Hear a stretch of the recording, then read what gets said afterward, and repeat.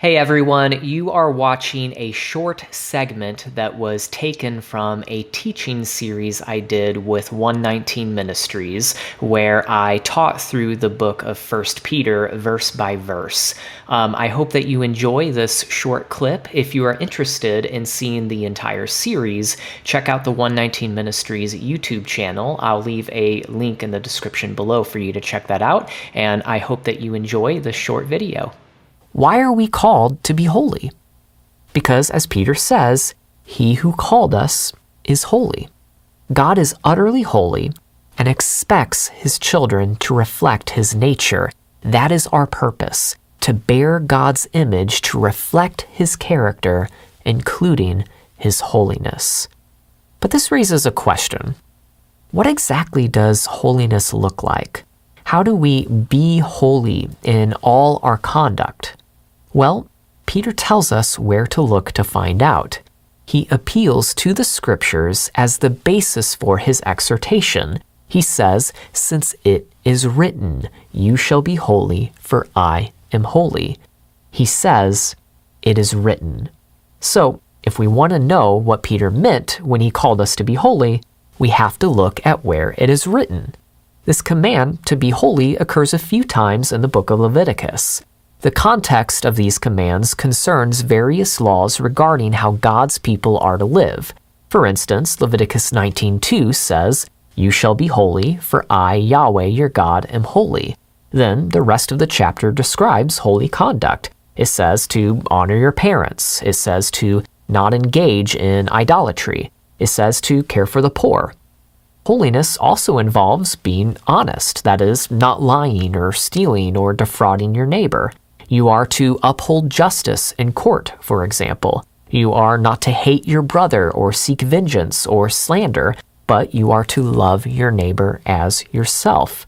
Again, those are just a few of the commandments from Leviticus that define holy conduct. Generally, Christians agree with these commandments. Of course we should honor our parents, care for the poor, and be honest. But none of these things are controversial. Even though we sometimes fail to live up to these holy standards, most Christians still agree that we should strive toward keeping these laws. However, there are other things that Leviticus defines as holy conduct that not all Christians would agree with. For instance, in Leviticus 19, the command to keep God's Sabbaths is mentioned in the verse immediately following the command to be holy.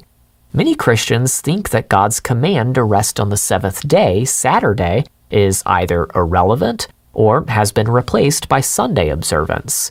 But if we go with Scripture's definition, keeping God's Sabbaths is part of what holiness looks like. Here's another place where the command to be holy appears in Leviticus. Leviticus 11:45-47. "For I am Yahweh, who brought you up out of the land of Egypt to be your God. You shall therefore be holy, for I am holy." This is the law about beast and bird and every living creature that moves through the waters and every creature that swarms on the ground, to make a distinction between the unclean and the clean, and between the living creature that may be eaten and the living creature that may not be eaten. This passage that we just read follows a list of qualifications that an animal must have to be permitted as food. Animals that meet the criteria are considered clean and can be eaten, but animals that don't are considered unclean and must not be eaten. We see something similar in Leviticus 20. Leviticus 20:25-26. "You shall therefore separate the clean beast from the unclean, and the unclean bird from the clean.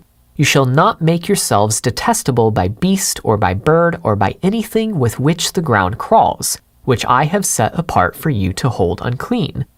You shall be holy to me, for I, Yahweh, am holy and have separated you from the peoples that you should be mine."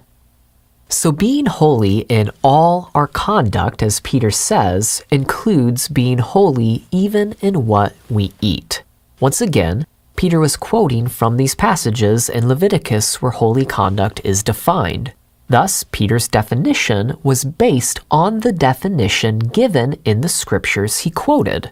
And if Peter's original readers were predominantly Gentile believers, as we've suggested, these instructions have significant implications.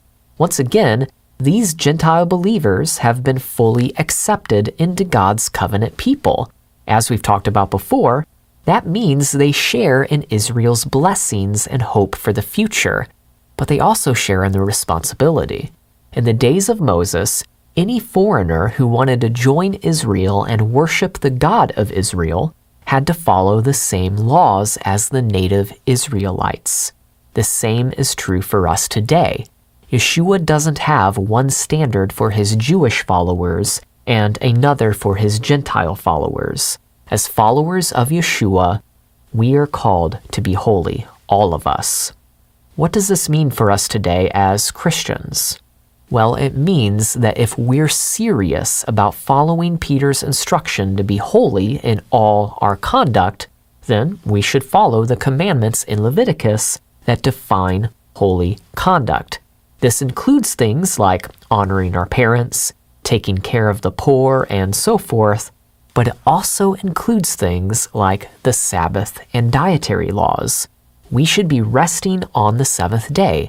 We should not be eating what the Bible calls unclean.